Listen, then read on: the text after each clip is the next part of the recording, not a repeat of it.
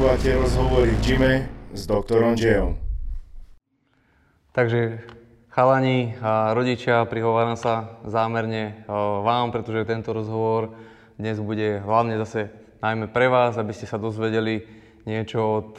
Rastia Pavlikovského, ktorému chcem poďakovať v prvom rade, že prijal pozvanie na tento rozhovor. Rastio nám porozpráva niečo o tom, ako to prebiehalo v rámci ľadového hokeja a jeho prípravy, keď bol mladý, keď začínal s hokejom a keď vlastne prechádzal z juniorského veku do mužov. Potom nám niečo porozpráva z jeho profi kariéry. V podstate prešiel si zámorím, Švédskom, Ruskom, Švajčiarskom, Českom, Slovenskom, takže naozaj má čo porovnávať. No a potom nám porozpráva niečo o tom, čo robí dnes v rámci ľadového hokeja, aké sú jeho pohľady na súčasnú prípravu mladých hokejistov, pretože má vlastnú hokejovú školu. No a môžeme, myslím si, aj začať. Takže Rastio, približ nám prosím ťa tvoje začiatky s hokejom, kde si začínal, kto ťa priviedol k hokeju a tie tvoje prvé kroky v podstate. Tak ďakujem pekne za pozvanie na tento rozhovor. Rád sa podelím o tie skúsenosti vlastne z tej také pestrej kariéry mojej. Ja som začínal s hokejom v Dubnici nad Váhom a keď som mal 3,5 roka, tak som začal korčulovať vlastne. Mám staršieho brata, ktorý je o 2 roky starší, takže vlastne sme začínali v podstate nejak spolu. Otec náš bol hokejista, dobrý aj fotbalista. Takže vlastne otec nás priviedol k hokeju a mama bola skôr učiteľka na ľudovej škole umenia na klavír, takže vlastne robili sme aj to, že ja som chodil na gitaru brať na flautu, takže mali sme to tak rozdelené, že obidvaja rodičia mali z nás radosť, že sme nasledovali ich kariéry a ten hokej zvíťazil samozrejme potom časom, lebo bolo to predsa len pre chlapcov také populárnejšie a viac nás to bavilo, jak tá hudobná, takže vlastne vyrastali sme v Dubnici. Mali sme tam dosť dobrých hráčov, ktorí hrávali vtedy ešte v juniorských československých reprezentáciách. Bol tam Oliver Paštinský, vlastne Marek Tatar bol v federálnom nároďáku tiež. Palo Demitra, môj brat tiež bol ešte v československej reprezentácii, takže to boli pre nás také ako keby vzory a každý chceli dosiahnuť to, čo oni a tak sme vlastne, keď sme videli, že oni trénujú, tak sme ich trénovali aj my a začali sme vlastne, takto sa to tam vlastne ťahalo, že to bola taká motivácia pre každého hráča, aby dosiahol to, čo dosiahli títo chalani, že sa dostali do československých juniorských reprezentácií, čo nebola žiadna sranda, bolo to oveľa ťažšie ako dostať sa do slovenskej reprezentácie momentálne, pretože vtedy v tých československých výberoch juniorských bolo tam, ja neviem, 20 hráčov a 3 brankári v každej kategórii a z toho boli, dajme tomu, iba 2-3 Slováci, takže väčšinou boli Češi, takže bolo to ťažké sa tam dostať a o to viac sme museli makať, aby sme dokázali vlastne tú konkurenciu prekonať a dostať sa tam, takže my sme vedeli, že nič iné nám neostáva, len tvrdo trénovať a trénovať viac jak tá naša konkurencia. No. Keď sa vrátime ešte do tých žiackých kategórií, tak už vtedy si nejako vynikal medzi ostatnými rovesníkmi, alebo naopak, ak si spomenul, mali ste tam veľa šikovných hráčov, ktorí sa potom neskôr presadili v profi hokeji, tak v podstate bolo to vyrovnané, čo sa týka tých žiackých, možno potom neskôr dorasteneckých kategórií? Čo sa týka môjho toho hokejového rastu, tak to bolo trošku také špecifické, pretože ja som vlastne začal už keď som mal 3,5 a veľmi ma to bavilo, takže otec nás vodieval na štadión aj s bratom a vlastne chodili sme na ľad aj popri tréningoch, boli sme často na ľade, keď sme boli malí, častejšie ako naši kamaráti a rovesníci. Takže otec nám veľmi pomohol na začiatku, že vlastne, lebo to je strašne dôležité, toho hráča, aby ten hokej bavil, tak vlastne naučiť sa korčulovať a vlastne ovládať ten puk, keď v tom mladúčkom veku ja si myslím, že veľmi dôležité, lebo keď toho hráča nebaví, keď vidí, že ostatní korčulujú lepšie popri ňom, alebo že lepšie strieľajú, alebo miešajú ten púk, tak potom strácajú tú chuť do toho hokeja. Takže ja si myslím, že toto bol základná vec, bolo to, že otec nás tam vodil na ten štadión a chodil s nami na ľad a vlastne nám potom aj, už keď sme boli starší, tak nám aj nahrával, my sme strieľali a proste robil s nami cvičenia. Takže ja som už vlastne potom, keď sa už robili, tam sa robili výbery, ako vtedy bolo veľmi veľa detí na hokeji, takže robili sa ako keby také, do každej kategórie sa robili výbery a ja som sa dostal vlastne z rok staršími, som hral vlastne celú svoju kariéru, som hral s ročníkom, ktorí boli vlastne o rok starší odo mňa a to mi veľmi pomohlo, že som dokázal vlastne sa presadiť ešte aj medzi nimi, takže pre mňa to bolo veľa lepšie, lebo keď som prišiel do tej mužskej kategórie ako 16-ročný, vlastne 15-ročný som začal hrať za Dubnicu, tú prvú slovenskú ligu a 16-ročný som hral potom v Trenčíne za Duklu, tak ja už som ako keby mal náskok ako jeden rok, že som hrával za starších, takže nebol to pre mňa až taký obrovský skok, ako by sa mohlo zdať. No a keď spomínaš, že už ako 15-ročný si nastúpil za mužov v Dubnici, potom 16-ročný v Trenčíne, bol si už aj dostatočne podľa teba fyzicky pripravený, čo sa týka, dajme tomu, hmotnosti, výšky, neviem, ešte potom si rástol po tých 16 rokoch. Ako si to videl vtedy ty, že keď si sa tam objavil ako mladý chalan, tínedžer medzi tými mužmi? Tak vtedy to bolo trošku iné, tam boli iné pravidlá, vtedy to oproti tomuto hokeju, čo sa hrá teraz je to všetko, to ide do rýchlosti. My sme predtým mali vlastne pravidlá, kde to boli oproti tomuto úplne jatky, takže tam sa kroščekovalo, sekalo, hákovalo, tam ten hráč musel byť, každý hráč musel byť veľmi silný a musel byť silný a svaly musel mať, aby tie súboje ustál, takže tam sa tie fauly absolútne nepískali tak, jak teraz a ja som ako košikár, keď som niekde prišiel, vtedy ako, sa to bolo brané trošku inak, tí mladí sa brali akože tak, že museli sme si dávať pozor, aby sme niekoho nenahnevali z tých starších, takže ja si myslím, že sa mi to docela podarilo. Ja už som potom prešiel vlastne do Trenčína, do Dukly, trénoval som s Duklou a chodil som hravať za Dubnicu, za mužov ako 15-ročný a už tým, že som trénoval s mužmi, tak už som mal takéto sebavedomie, že som prišiel do tej ligy, tuto pán Vojtáš ma vyťahol, tréner, ktorý trénoval aj môjho otca ešte predtým. Takže on ma vyťahol a dal mi hneď tú dôveru, že som v podstate hral v prvej peťke ako mladý 15-ročný chalan a aj sa mi to zdarilo. Musím povedať, že som bol aj sám prekvapený z toho, pretože som nevedel sám, čo čakať od mužského hokeja. Keď som hrával vlastne v Dukle za dorast a za juniorov, vlastne, tak som nevedel, že ako to bude, ale bol ten prechod do mužov bol pre mňa veľmi vydarený a už potom sa mi o to ľahšie na ďalšiu sezónu išlo do Dukly, do Trenčína. Spomenul si pána Vojtáša. Ktorí ešte iní tréneri ťa tak najviac ovplyvnili a prečo? Tak prvý tréner v Dubnici bol pán Budiš. Ten ma trénoval v tých najmenších kategóriách. Potom vlastne som mal dlho Stana Cabaja z Ilavy, ktorý mi dal vlastne asi najviac v tomto žiackom veku. Tam sme boli veľmi dobrá partia. Boli sme veľmi silný ročník, ja som narodený 1977, aj 77 a 76 boli veľmi silné, aj v Trenčine, aj v Dubnici, takže tento pán Cabaj nás dokázal správne namotivovať a mali sme z toho hokeja radosť, aj tréningy, aj zápasy, proste bolo to radosť tam, ako byť v tejto kategórii, takže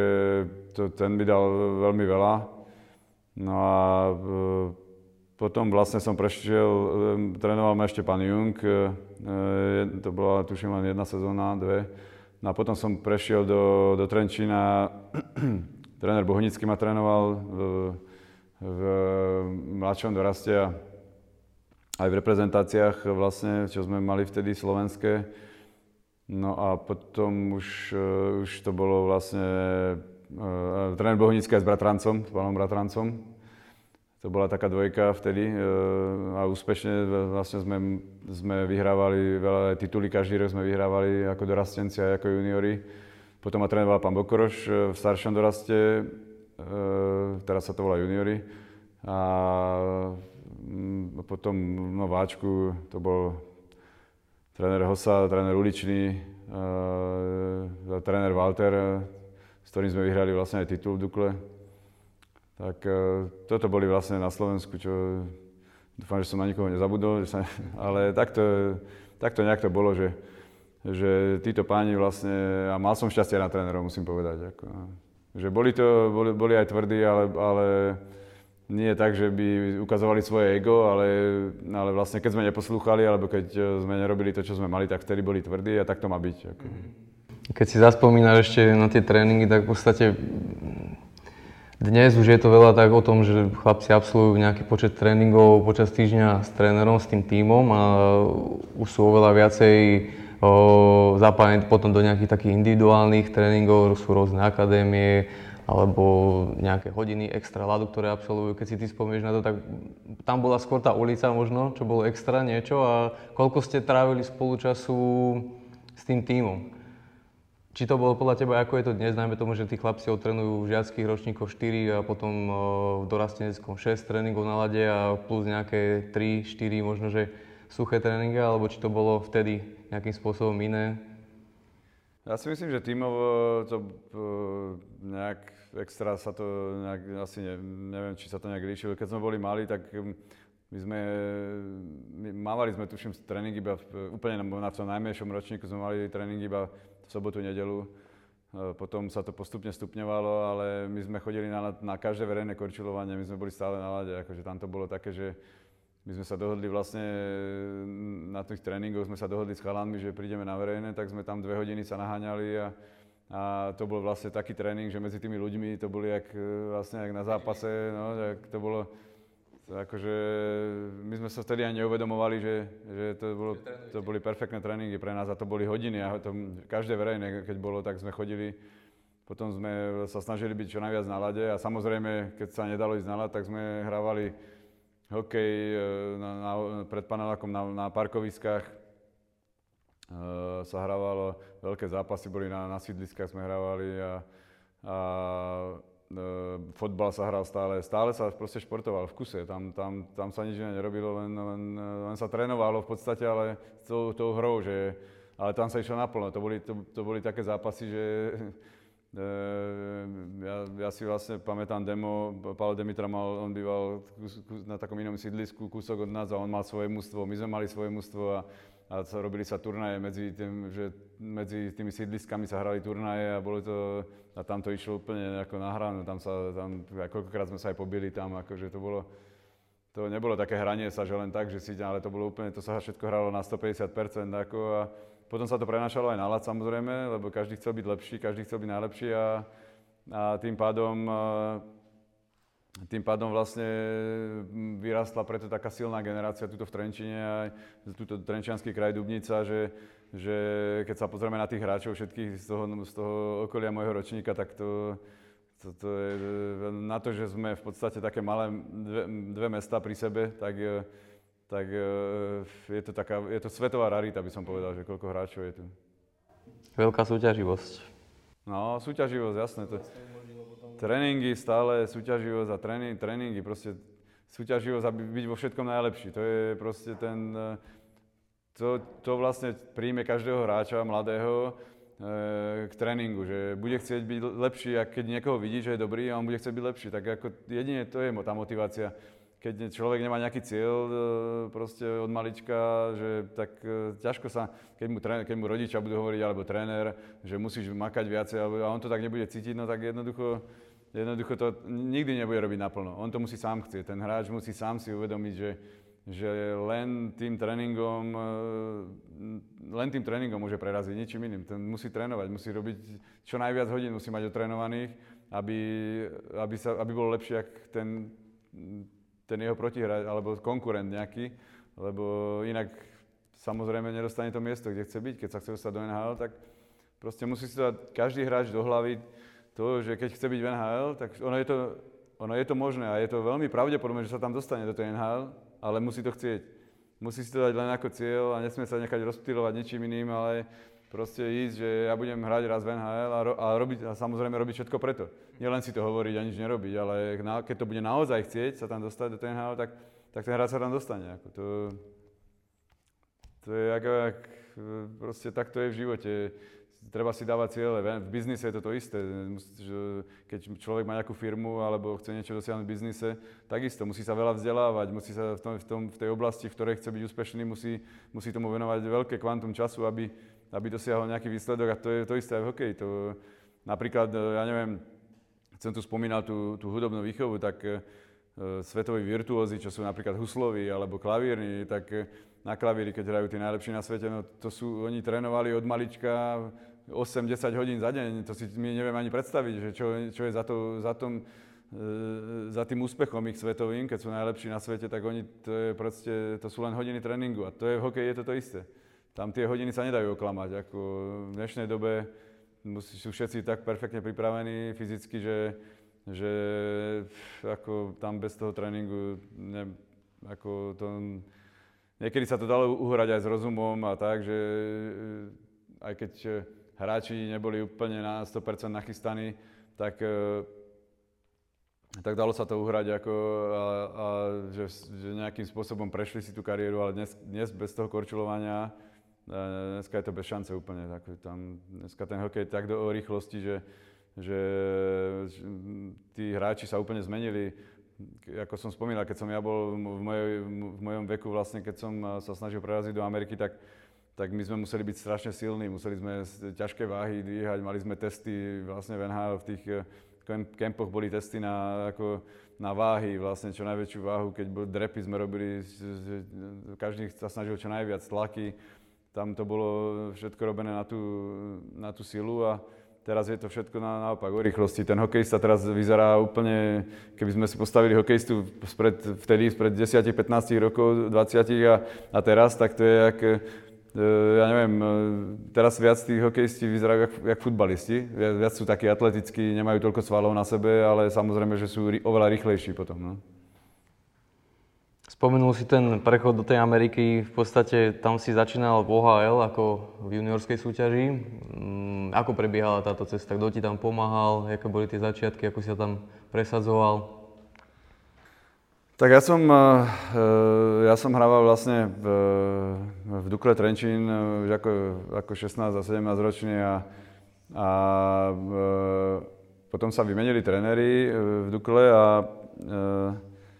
nejako som sa z tej cesty, ak som pomaličky išiel hore, tak po zmene trénera som prestával dostávať šancu v príprave v auguste a mal som vlastne za sebou draft do OHL. Vlastne v prvom kole ma draftoval Sault Ste. Marie Greyhounds, kde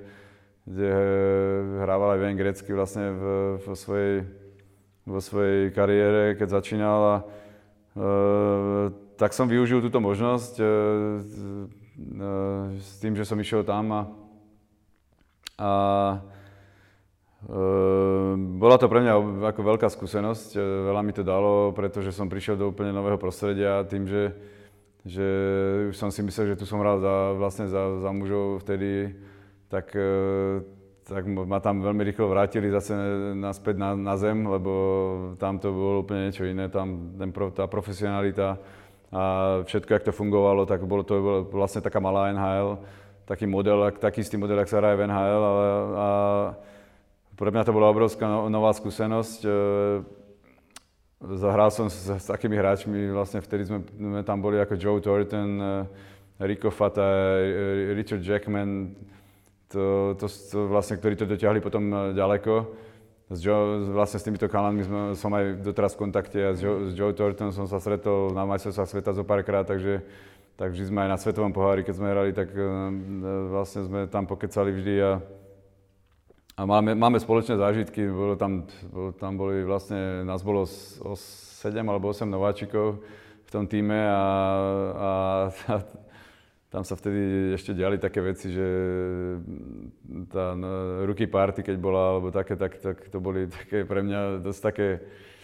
také šoky, no, ako zo Slovenska, keď som tam prišiel a teraz vlastne, keď sme sa stretli s Joe Thornton, tak sme na to spomínali a sme sa smiali a je to také zábavné si spomenúť na to, úsmevné ale preto je to dobré, že vlastne človek chodí takto aj po tých mužstvách a nebojí sa niekde ísť a spoznávať tých ľudí, lebo človek nikdy nevie, čo sa stane, ako, kedy vlastne tých ľudí môže zase stretnúť v budúcnosti a preto ja aj hovorím aj hráčom, keď trénujeme chalanov nejakých, aj keď chodíme do Švédska alebo kade po svete, tak každému stále hovorím, že majte oči a uši otvorené stále, buďte ako kamarátsky, buďte dobrí, lebo okolo vás sa pohybujú ľudia, s ktorými sa budete potom stretávať v tom hokejovom svete. A je vždy dobré mať veľa známych a kamarátov, lebo vlastne navzájom si potom všetci pomáhame. Jasné. My chalanom sa snažíme čo najviac pripomínať aj to, že nielen hokej, ale aj štúdium a hlavne jazyky. Keď chcú v podstate preraziť niekde v zámori, tak by mali vedieť aspoň tú hokejovú angličtinu. Ako si bol ty na tom, keď si odchádzal do Ameriky, respektíve do Kanady? Ja som vlastne sa v angličtine venoval, ja som aj maturoval som z angličtiny na obchodnej akadémii v Trenčine. Vedel som, že ju budem potrebovať, takže som sa tomu venoval. Mal som vynikajúcu profesorku pani Pošvancovú na obchodnej akadémii a tam mi dala veľmi dobré základy. Aj vlastne som prišiel do Kanady a v začiatku som mal problémy, samozrejme, predsa len bolo to trošku iné, ten prízvuk bol iný. Ale veľmi mi pomohlo tie základy. Dodnes viem perfektne gramatiku anglickú len kvôli tej našej pani profesorke, pretože hovorová angličtina je jedna vec, ale keď má človek písať a komunikovať, a ja to teraz veľmi využívam, tú angličtinu, takže na komunikáciu e-mailovú hlavne, takže mne to veľmi pomohlo a som veľmi rád, že som sa tomu venoval už ako v mladom veku, lebo doteraz mi to vlastne 20 rokov, 25 rokov sa s tou angličtinou živím, lebo vždy bolo treba, aj keď som komunikoval len SMS-ky alebo WhatsApp alebo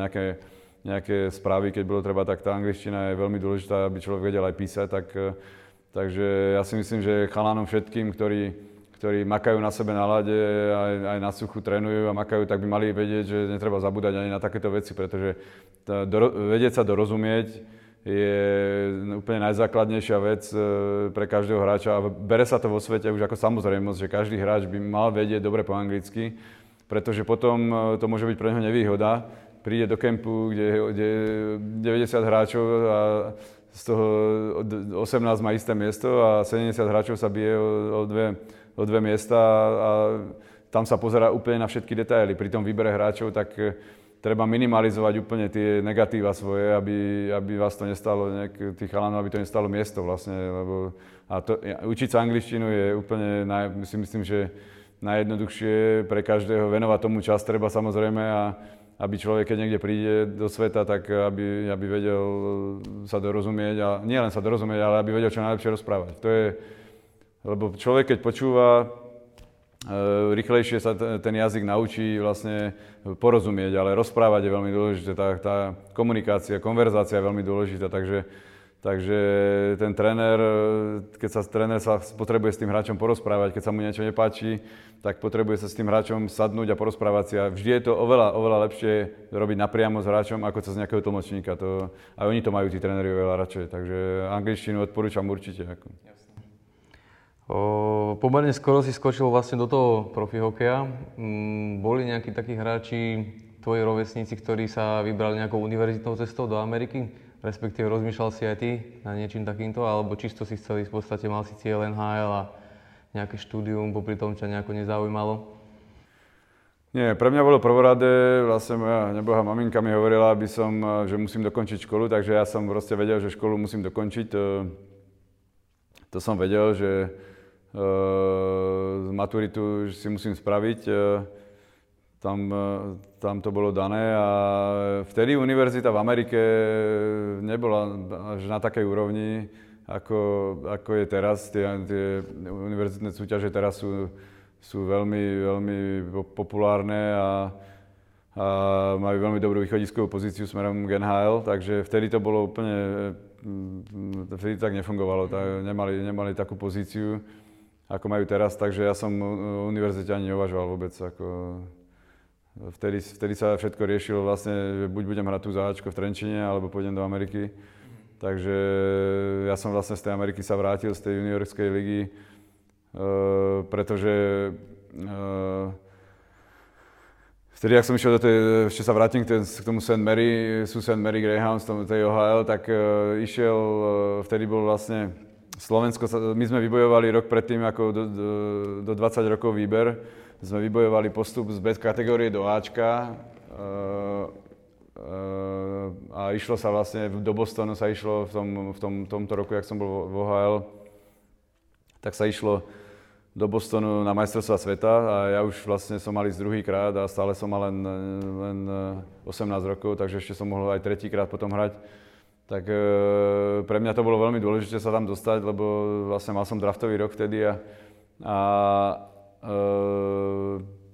vtedy bol pán Šupler, bol konzultant slovenskej 20-ky a vtedy boli vlastne slovenský hokej bol veľmi proti odchodom hráčov do zahraničia, do Kanady. Takže vtedy nás tam bolo len zopár, bol tam, ja neviem, Rišo Zedník, Rado Suchý, Ľubo Bartečko, ja a neviem, čisté kategórie,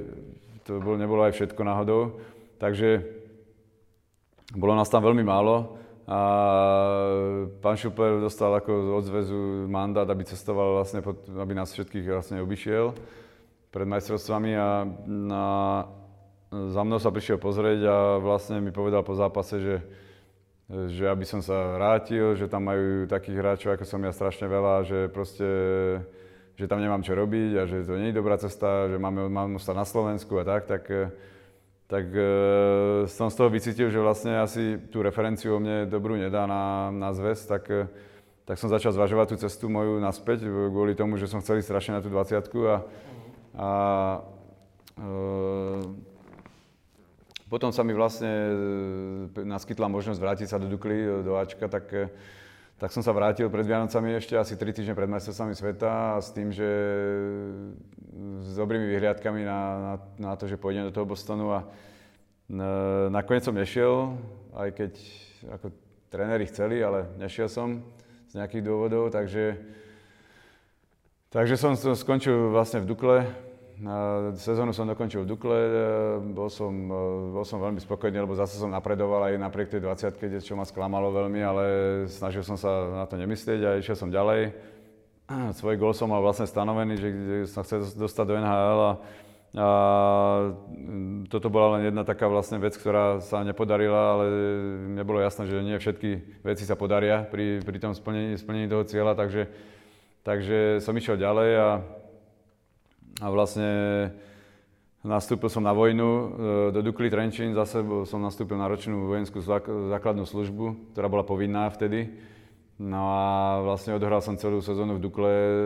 a mali sme vynikajúcu sezónu. Marian vlastne ho sa vtedy prišiel za nami, boli sme tam mladí, nejakých 4 a 5 mladí chalani a výborne vytvorili sme veľmi silné mužstvo, nakoniec sme celú ligu aj vyhrali. Mali sme tam rekord, že 17 alebo 18 zápasov v rade bez prehry. A bolo to fakt radosť hrať vtedy. No a po tejto sezóne vlastne skončila mi vojenská služba, hneď som okamžite zamieril do Ameriky zase naspäť. Išiel som do IHL vtedy, čo bola ako keby druhá najlepšia liga po NHL. No a vlastne reštartoval som svoju zámorskú anabázu v Las Vegas. Tak to bola tiež taká netypická hokejová zastávka. No a bol tam Rado Suchý v tom mužstve, takže ten mi z začiatku pomohol a aj keď to nebolo zase ten začiatok nebol podľa mojich predstav, pretože ja som musel vlastne odovzdať všetko, napríklad taká jedna maličkosť, že musel som odovzdať celú výstroj v Trenčine, ako to vtedy nebolo iné cesty, my sme mali fasované veci z váčku a musel som to všetko odovzdať No a vlastne mal som len nejaké také 2- alebo 3-ročné korčule so sebou, čo mi nechali, tak vlastne ja som prišiel s týmito korčulami do Las Vegas a priletel som v noci asi o 12. po nejakých 2 prestupoch. Som tam letel asi 15 alebo 16 hodín vlastne a prišiel som po 12. v noci. No a čakal ma kustód na letisku, vyzdvihol ma, zaviezol ma do hotela a na druhý deň ráno o 9:00 sme hrali posledný prípravný zápas a potom už začínala liga, tak ja som vlastne nejaké veci som tam dostal zo skladu a išiel som hrať, hneď mi vybili zub ráno, no, tak to bolo celé také, že tam boli také začiatky, zase zážitky, že ako bolo to také, bola to aj sranda trochu a tam som bol vlastne v Las Vegas, som bol len 2 týždne a potom som sa presunul v tej istej lige vlastne som sa presunul do Utah Grizzlies, kde hral Vlado Orcák, Honzo Vopat, Jardo Modrý, vlastne to boli všetko naši Češi a Slováci, moji kamarádi vlastne. Vlado mi veľmi pomohol na začiatku, Orcák. On tam už bol v tom mužstve, takže on sa ma ujal vlastne a potom sme sa skamošili aj s ostatnými, aj s tými Čechmi, Honzo Vopat a Jardo Modrý. Dodneska sme kamaráti dobrí a táto liga bola výborná. Boli tam skúsení hráči, ktorí mali veľa odohraté v NHL a boli tam aj zo pár mladých. Vlastne ja som bol v tejto sezóne som odohral All-Star Game, IHL All-Star Game v Orlande a dostal som sa tam vlastne spolu s Martinom St. Louisom ako dvaja najlepší nováčikovia z tej súťaži, tak my sme vlastne sa naháňali, kto dá viac bodov celú sezónu a tiež sme vlastne boli, dá sa povedať, kamaráti, že sme sa poznali, keď sme sa stretli, tak sme sa vždy porozprávali, prehodili pár slov potom, takže bolo to zaujímavé, potom som bol vlastne až draftovaný, až ako 21-ročný. Po tejto sezóne v IHL ma draftovalo vlastne Ottawa a zase som išiel trpezlivosť za tým svojím cieľom, pretože som nebol draftovaný ako 18-ročný, nebol som na tých 20-kách v Bostone, takže to mi veľmi ako vtedy v úvodzovkách ublížilo na drafte. No a vlastne až stále som veril tomu, že sa tam dostanem a ako splnilo sa mi to vlastne po tom dobrom ročníku v Utah Grizzlies a vlastne vtedy som začínal byť úplne najbližšie k NHL, no, takže.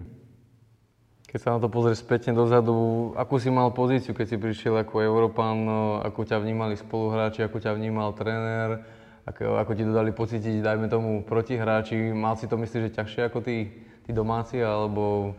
nie? Keď som prišiel do IHL, vlastne, ak som spomínal, že som priletel o 11:30 v noci, tak dali mi výstroj, ja som bol unavený po tom 16-hodinovom lete, boli tam zmena času, neviem, či 9 hodín nebol time change a tak som do rána sa poriadne nevyspal, to sme bývali vlastne v hoteli vo Vegas,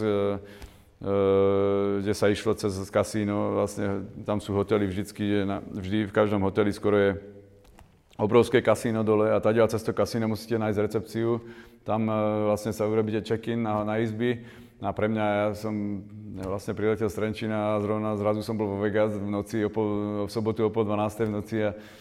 všetko bolo, aké by bol deň, ako tam pre mňa, a všade to cingalo, zvonilo a bol to šok, ako musím povedať, že taký, že som to nejako, že musel som sa na to zvyknúť trošku. No ale hlavne sme prišli v noci, tak som si zobral veci, výstroj, ráno o 9:00 sme hrali ten zápas a druhé striedanie mi zlomili zub, hrali sme proti San Antoniu a to boli taký bitkársky tým vtedy a hneď mi zlomili zub, tak som krvácal a nejak som sa napil z fľaše a mali sme tam takého bitkára jedného, takého v mužstve, takého somára, čo bol so mnou, potom ešte vlastne máme s nimi ďalšie stories a ten začal tam takto videl, že tam je krv na tej fľaši a ja som o tom nevedel, samozrejme to bolo nechtiac. No a tak on takto začal nadávať tomu kustodovi, tak ten kustod prišiel za mnou a za Radom Suchým a vlastne hovorím mu, že aby mi povedal, že aby som si dával pozor na tú krv, lebo že ostatní z toho pijú a ja hovorím, že jasné, že prepáčte, že ako to bolo nechtiac. Tak sme hrali a zrazu v polovici zápasu ten bitkár sa postavil, takto chytil fľašu pred všetkými hráčmi na striedačke a takto ju hodil od zem a začal tam fakovať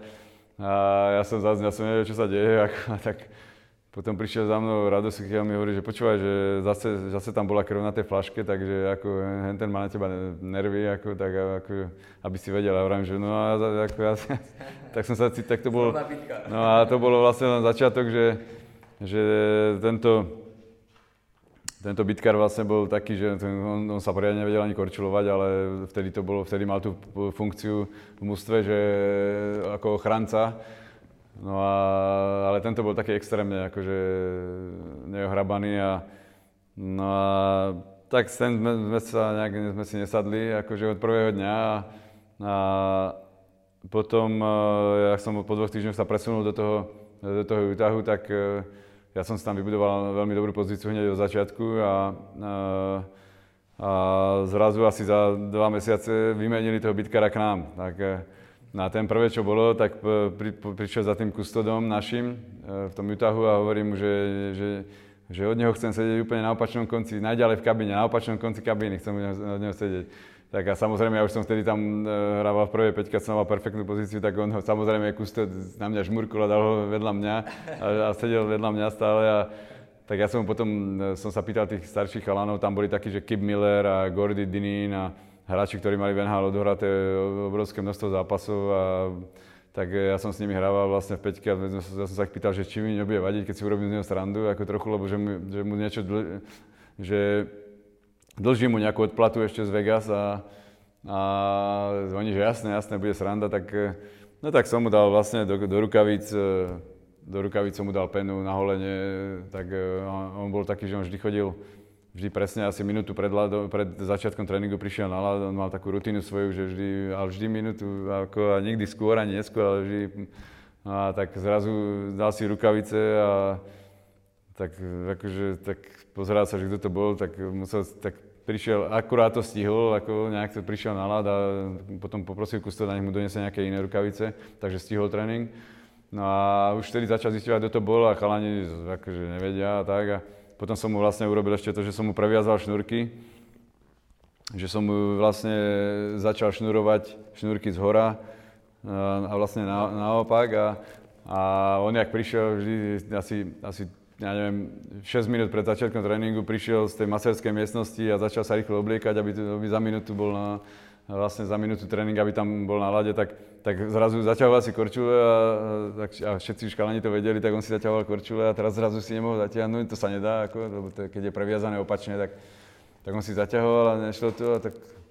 to pozeral na tú korčulu a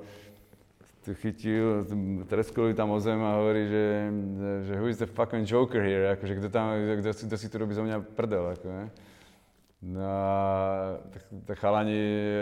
akože sa smiali všetci samozrejme, tak nestihol tréning, dostal $100 pokutu a on ako bol naštvaný akože na celý svet a potom chodil po kabíne a pýtal sa, že kedy si prišiel na tréning. Všetkých sa pýtal, o koľko si prišiel ráno na tréning. A takže my sme mali trénera Butch Goring a Butch Goring bol vlastne legenda v New York Islanders a on má 5 Stanley Cupov. A on prišiel za ním a hovorím mu, že hej Butch, kedy si prišiel na tréning ráno? A on sa k tomu pozrel, že čo si dovolíš, že s kým sa rozprávaš? Potom za asistentom trénera Bob Bourne bol vlastne tiež, má neviem či 4 Stanley Cupy, tak za ním išiel a tak všetci ho posielali preč a hovorím, že to bol Rastio, akože to bol Páv, mňa volali Páv. A že to bol Páv a on sa tak na mňa pozeral, že on by si to nikdy nedovolil. Ako, a potom nejak už tomu nemal nikoho, tak už začal tomu veriť, že som to bol ja. A išli sme na zápas do Orlanda a tak on že sa mi ide pomstiť. Ako, no, tak teraz my sme chodili vlastne oblečení samozrejme v oblekoch, kravaty na zápasy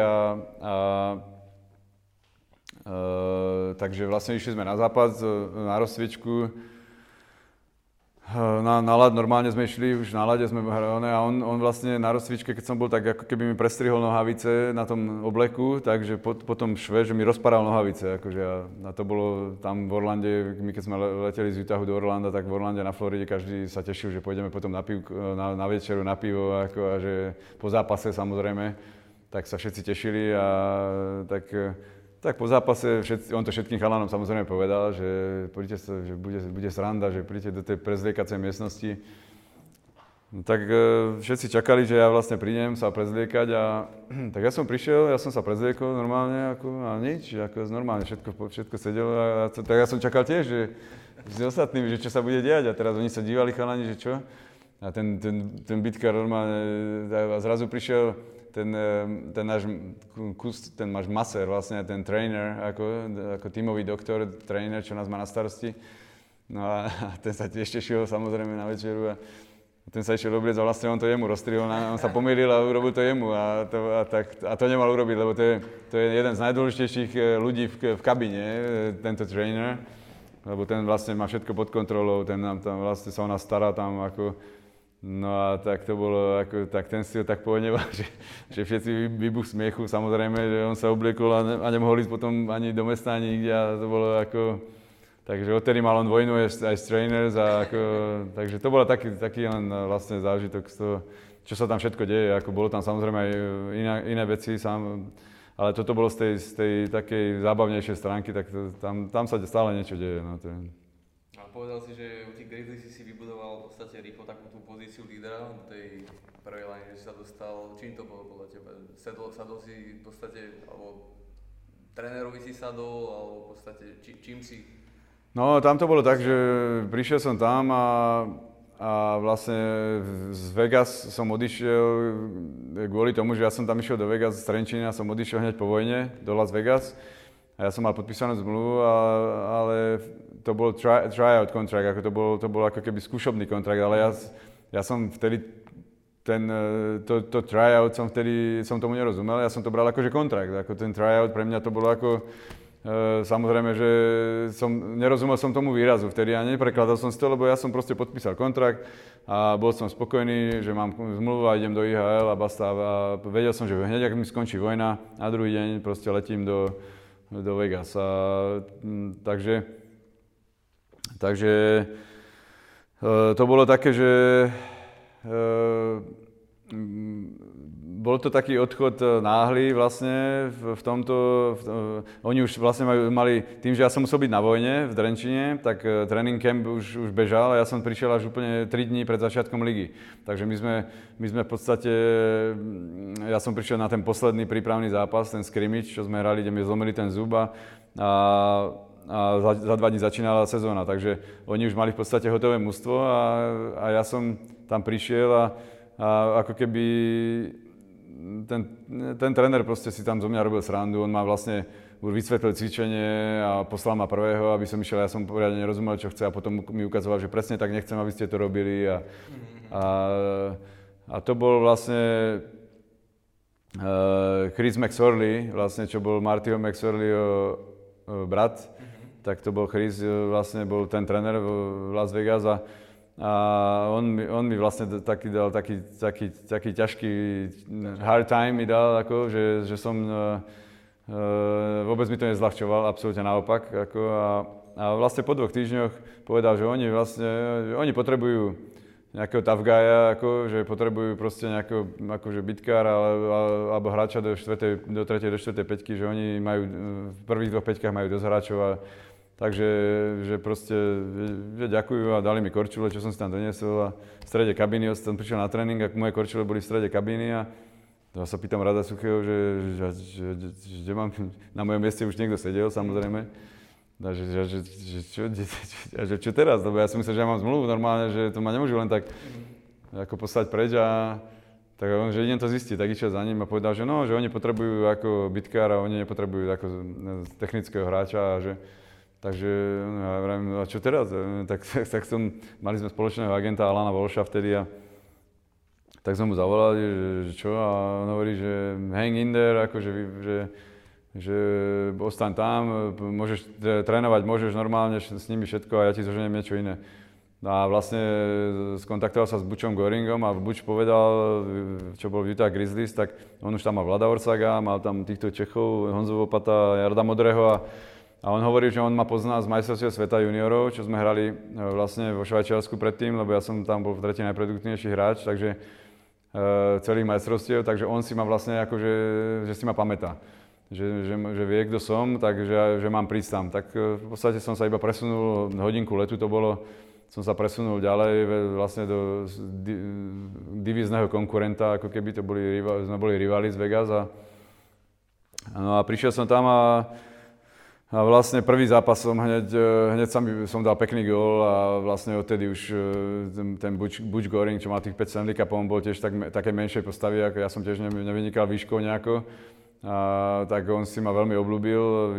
ten štýl môj a že som sa nebal ísť ani do súbojov, ale proste, že som dokázal aj byť kreatívny, takže vlastne odtedy tam som strašnú pohodu dostal v tom mužstve a začalo sa mi dariť, až nakoniec som spravil ten zápas hviezd a vlastne som superil s tým Martinom St. Louisom vlastne pozíciu najlepšieho nováčika, ako Best Rookie of the Year. A moja taká satisfakcia bola, že vlastne najviac sa mi vždy darilo proti Las Vegas. S nimi sme hrali, neviem, dosť zápasov, asi 8 alebo 10. A vlastne vždy som tam dával góly, nahrávky, vždy sme ich porážali, takže pre mňa to bolo úplne satisfakcia. Nakoniec toho McSorleyho aj vyhodili potom. A vraj mi potom povedali, že aj jedna z príčin bolo to, že vlastne takého hráča, ako som ja potom sa stal cez ten rok, že som patril medzi lídrov tej celej ligy, takže jak si on mohol nechať takéhoto hráča ako ujsť cez prsty, keď ma tam mal na tanieri. Takže to bola pre mňa taká satisfakcia. A vlastne potom som ho ešte raz porazil, keď trénoval Ženevu. A ja som hral za Zurich, tak vo finále vlastne švajčiarskej ligy sme zase ho porazili, takže sa mu to vrátilo. No. V podstate a potom zámorí si odišiel do Fínska, neskôr hneď do Švédska. Prečo si odišiel do zámoria z Ameriky? No vlastne po tom roku, čo som bol draftovaný, tak som išiel do Ottavy a tam som sa stretol aj s Majom Hossom, čo sme vlastne boli dobrí kamaráti, sme hrali spolu v Trenčine. Takže bol tam Ivan Čiernik so mnou v Ottave a mal som veľmi dobrý kemp, ten prvý, čo som prišiel tréningový kemp a podpísal som zmluvu na 3 roky vlastne s Ottavou, tú nováčikovskú a hral som v tom kempe sme hrali 7 prípravných zápasov a tam je v kempe vždy vlastne 85 hráčov a z toho sa hrá o 2 miesta voľné, 18 sú istí, čo majú isté miesta a vlastne hrá sa o 2 miesta vždy. Takže tí hráči sa obmieniajú, hrá sa 7-8 prípravných zápasov sa hrá a vlastne tréneri chcú, alebo ten manažment celý, oni chcú vidieť všetkých tých hráčov v akcii, alebo väčšinu z nich a preto na každý zápas sa tí hráči obmieniajú. No, ja som hral všetkých 7 zápasov v tej istej peťke s Andrásom Johanssonom a s Alexejom Jašinom, sme hrali spolu. Hrali sme vynikajúco a vlastne kemp skončil, ja som ostal tam a zrazu asi 2 dni pred začiatkom ligy si ma zavolal tréner Jacques Martin do ofisu, do kancelárie a povedal, že som mal vynikajúci kemp, ale že ma musia poslať teraz ako dole do Miners, ako do AHL. Že aby som tam vlastne pokračoval v tých výkonoch, bol produktívny a že ma zavolajú hneď naspäť, ako bude prvá príležitosť, tak hneď sa vrátim ako do mužstva. No, samozrejme, do Miners sa mi darilo. Mal som výbornú sezónu, nezavolali ma ani raz hore. Až potom, keď sme my vypadli, v AHL sme vypadli s Philadelphiou v play-off, tak vtedy ma zavolali hore do Ottavy. No a ja som vlastne priletel, na druhý deň som letel a Ottawa v ten deň vypadla tiež z play-off, tak vlastne som prišiel len akože na záver sezóny, na ukončenie sezóny, čo bola veľká smola, pretože by to bola obrovská skúsenosť pre mňa vlastne hrať play-off. Ale nepodarilo sa to, prišiel som vlastne druhý rok do kempu, už tam boli zase ďalší noví hráči. A už som dostal veľa menej šancí aj v tej príprave, čo som bol prekvapený, pretože som čakal, že vlastne po tom vydarenom ročníku, po tom vydarenom kempe predtým, aj tá sezóna bola výborná, aj že ma zavolali po sezóne vlastne do Ottavy, tak som viac menej sa tešil na to, že so mnou rátajú a prišiel som do toho kempu a bolo to také prekvapenie trošku pre mňa nepríjemné, že už asi mali na tú moju pozíciu vybratého niekoho iného a samozrejme boli tam iní hráči, prišli vlastne Peter Šťastlivý, boli tam Martin Havlát vlastne prišiel, boli tam už chalani, zase nový, ďalší vlastne draftový ročník prišiel a tá pozícia sa vlastne oslabuje. Každý hráč, keď je draftovaný, má vlastne najsilnejšiu pozíciu v tom prvom roku, potom už zase prichádzajú ďalší, noví a je to ten kolobeh je vlastne neúprosný, ako treba tú šancu využiť čo najskôr. Ale tým, že ja som potom vlastne išiel zase do AHL, som bol poslaný, hral som tam celú sezónu a trénovali ma vlastne, Ottawa nemala svoju farmu, Ottawa nemala mužstvo minors, tak nás vlastne rozposielali, nás bolo asi 12 alebo 13 extra hráčov a nás vlastne posielali kade tade po tej AHL. Takže ja som skončil vlastne aj vo Filadelfii. Philadelphia vlastne Phantoms, tam to bolo super, pretože sme vlastne boli spojení s NHL, Flyers a Phantoms vlastne mali jeden komplex tréningový a prichádzali sme do styku vlastne aj s tými hráčmi Flyers a mňa trénoval vlastne Bill Barber, čo je obrovská osobnosť NHL, čo bol najlepší strelec v NHL niekoľko rokov po sebe, sa mi zdá. Takže to bolo zase som stretol veľmi zaujímavých ľudí na tejto zastávke no a vlastne tá sezóna skončila. Pre mňa v AHL celý rok zase. Na ďalší rok som mal ešte 1 rok zmluvy stále s Ottawou. No tak som sa chystal zase do kempu, že skúsim to preraziť na ten posledný rok, ale tam vlastne, jak som hral prvý rok v kempe som hral 7 zápasov, druhý som hral asi 3 a tretí rok vlastne som ani nehral žiadny zápas, len som trénoval a potom mi povedali, že že idem na farmu, tak vlastne to bolo také akože zostupné. No tak ja už som povedal hneď tomu generálnemu manažerovi v Ottawe, že pre mňa, ja som sem prišiel hrať o to, aby som hral v NHL, som prišiel pobyť do kempu o miesto v NHL a nie, aby som vlastne sa bil miesto v AHL, keďže som tam mal za sebou 2 veľmi dobré sezóny v AHL, takže som už nechcel tam tráviť čas tým, že budem sa tam byť o miesto, akože, takže to bolo, tak som povedal, že proste pokiaľ ma nevytradujú niekde do iného mužstva v rámci NHL, takže by som sa chcel vrátiť do Európy, že tak som nejak povedal, že sa pokusí vlastne mi vyhovieť. No a takže vlastne asi po mesiac na to som sa presunul do Fínska a Ottawa sa zachoval veľmi, veľmi dobre ku mne, že vyplatili mi vlastne všetky peniaze, ktoré som mal dohodnuté do konca zmluvy, takže ja mám veľmi dobré spomienky na Ottawa, aj keď som vlastne tam NHL nehral, ale dalo mi to veľa do kariéry. No a potom, aký bol ten prechod do toho európskeho hokeja zase naspäť, keď to porovnáš, v čom to bolo iné? Potom som vlastne prišiel do Fínska a jak som bol vlastne v kempe v Ottawe, už som tam vlastne riešil tieto veci. Aj s chalami v kabíne sme sa bavili, tak mali sme tam Švédov, Fínov a kopec Daniel Alfredson, tam bol vlastne veľmi dobrý chalán, akože perfektný človek. Sami Salo, tam bol Jani Hurme, Fíni, vlastne tak trošku sme sa venovali aj týmto európskom hokeju. Ja už som vlastne ako keby začal si tak sondovať situáciu, že kde by som mohol ísť a vlastne Daniel Alfredson, čo bol vlastne potom dlhodobý kapitán Ottavy, aj teraz ostal pracovať v tých štruktúrach, veľmi dobrý hokejista, veľmi dobrý človek, tak on mi vlastne odporučil ľudí, cez ktorých som potom ja išiel vlastne do Európy, agentov v Európe a tí mi veľmi pomohli, aj samozrejme na odporúčanie chalanov z Ottavy, že ma už poznali. Tak som sa dostal do Jokeritu. Jokerit mi ponúkol zmluvu. Už keď sme boli v Ottawe, tak bol tam Sean Gagnon, ktorý v Jokerite hrával rok predtým, takže ten mi hovoril, že aby som na Jokeritom ani nerozmýšľal, že tam je tréner taký idiot, že akého on v živote nezažil a že proste, no ja som samozrejme, som si povedal, že však ja som zažil už takých trénerov všelijakých, že to ako v pohode to bude. Tak som tú zmluvu podpísal, išiel som tam a musím povedať, že mal pravdu ten Kanaďan, lebo to bolo fakt ako... Tréner bol Raimo Sumanen, ktorý vlastne mal potom aj potičky s Jagrom v Omsku a on je úplne blázon, akože ten človek je fakt akože to sa len tak nezažije, on vlastne všade, kde prišiel, tak všade mal nejaké problémy a nikde až tak dlho nevydržal, ale on bol strašne...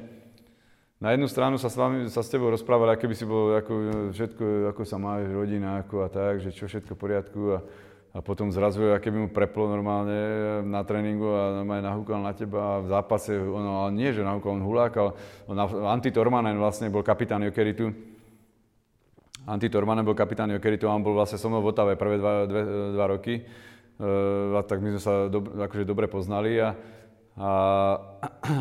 hrali sme, ja som tam bol asi druhý zápas a po prvej tretine sme viedli 2-0 normálne a prišiel tento tréner do kabíny, rozkopal koš, vlastne vylial tú vodu a začal nadávať, takto nad kapitána sa postavil, začal na ňo hulákať, že aký je to kapitán, že proste, že nemá tu čo robiť, že nech si zbalí veci a nech zavolá agentovi a nech vypadne a tak a oni všetci len takto sedeli, tí Fíni,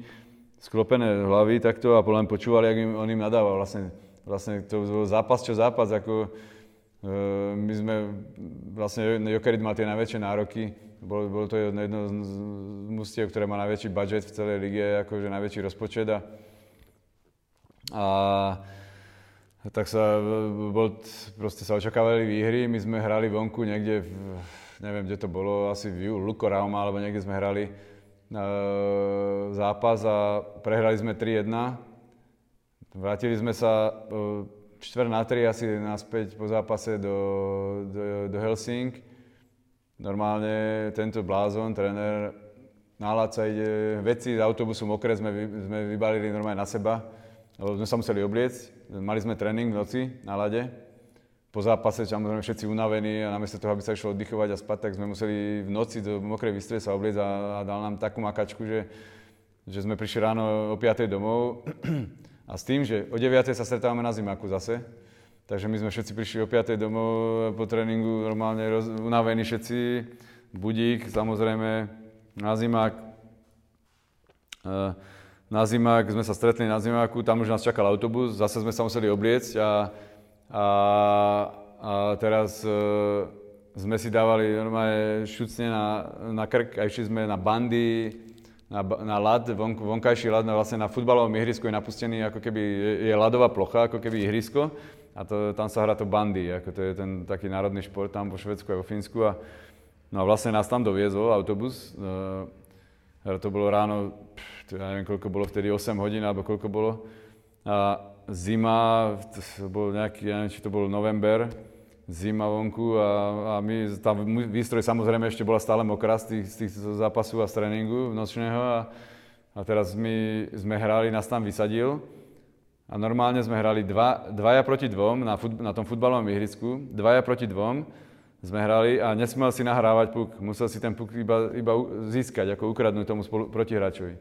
Takže ja som myslel, že sa mi to sníva, ako keby normálne, že to nie je možné ani, akože čo človek ako dokáže vymyslieť, ako, aby nás úplne zničil, lebo by sme boli unavení strašne a ešte tam sme sa museli naháňať. To nebolo, že niekto len, a tam všetci makali naplno, to nebolo, že niekto že kašle na to, že on tam všetci, a ja som sa potom pýtal toho Anttiho Tormanena, že vy prečo ty sa nepostavíš, alebo niekto, že prečo proste, však si tu urobte poriadok, ako to tréner, on na vás tu húka, keby ste boli nejaký 5-roční chalani a on hovorí, že my nikto nechceme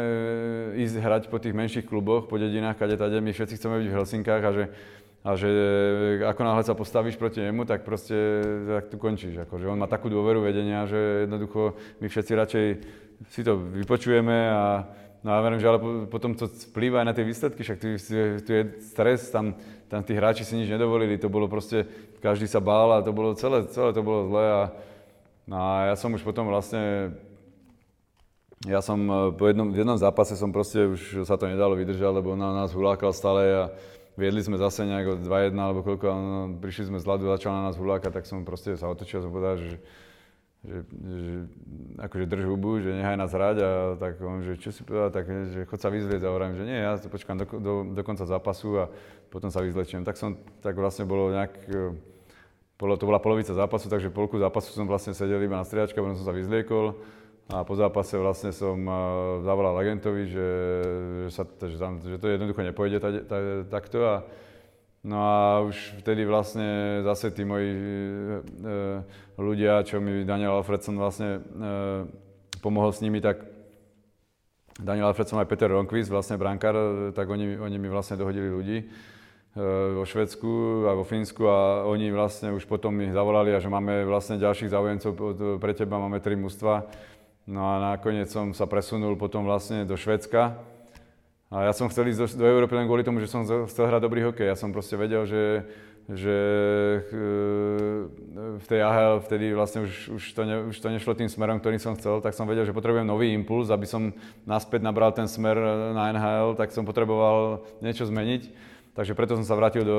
do Fínska, do Európy. No ale keď som prišiel do tohto Jokeritu, to bolo proste, to sa nedá ani povedať, či to išlo tak alebo tak, to bolo úplne, to nemalo nič spoločné so zdravým rozumom, tak potom som sa presunul do Švédska a tam to bolo úplne zase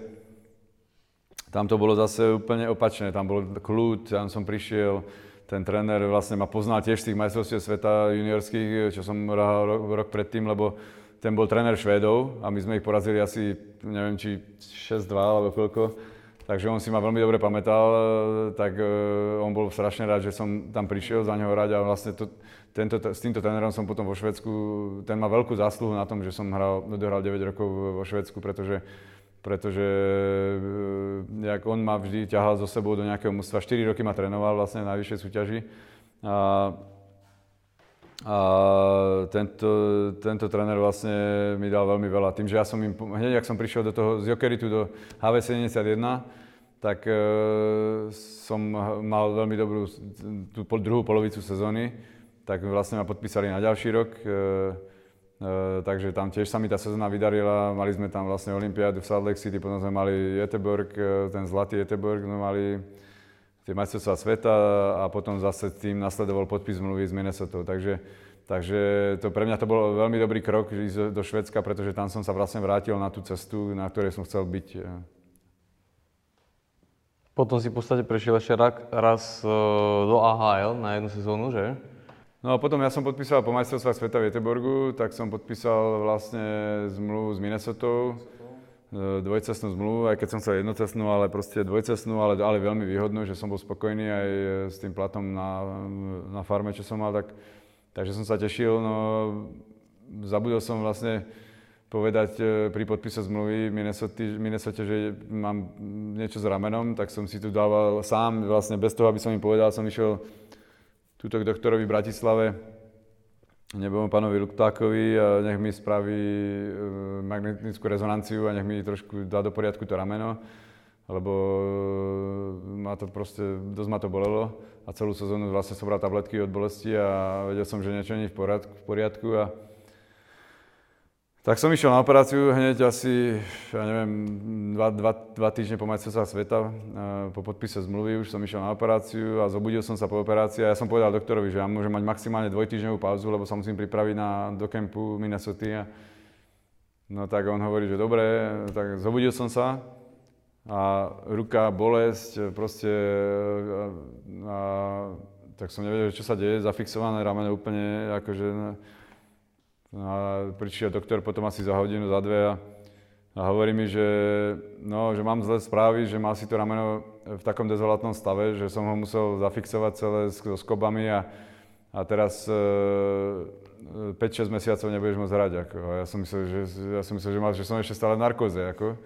To bol pre mňa taký šok, že som bol strašne nahnevaný vtedy na doktora, pretože ja som mu vyložene povedal, že 2 týždne maximálne môžem marodovať, takže potrebujem, nech mi to nejak vyčistiť, nech mi to nejak dá dokopy, aby to nejak držalo. Tak mi nezostávalo nič iné, len zavolať do Minnesoty, zavolať agentovi a povedal som mu, čo sa stalo. Ten mi hovorí, že tak to je prúser toto, lebo ty nemôžeš robiť, keď raz podpíšeš zmluvu, tak ty bez súhlasu klubu nemôžeš robiť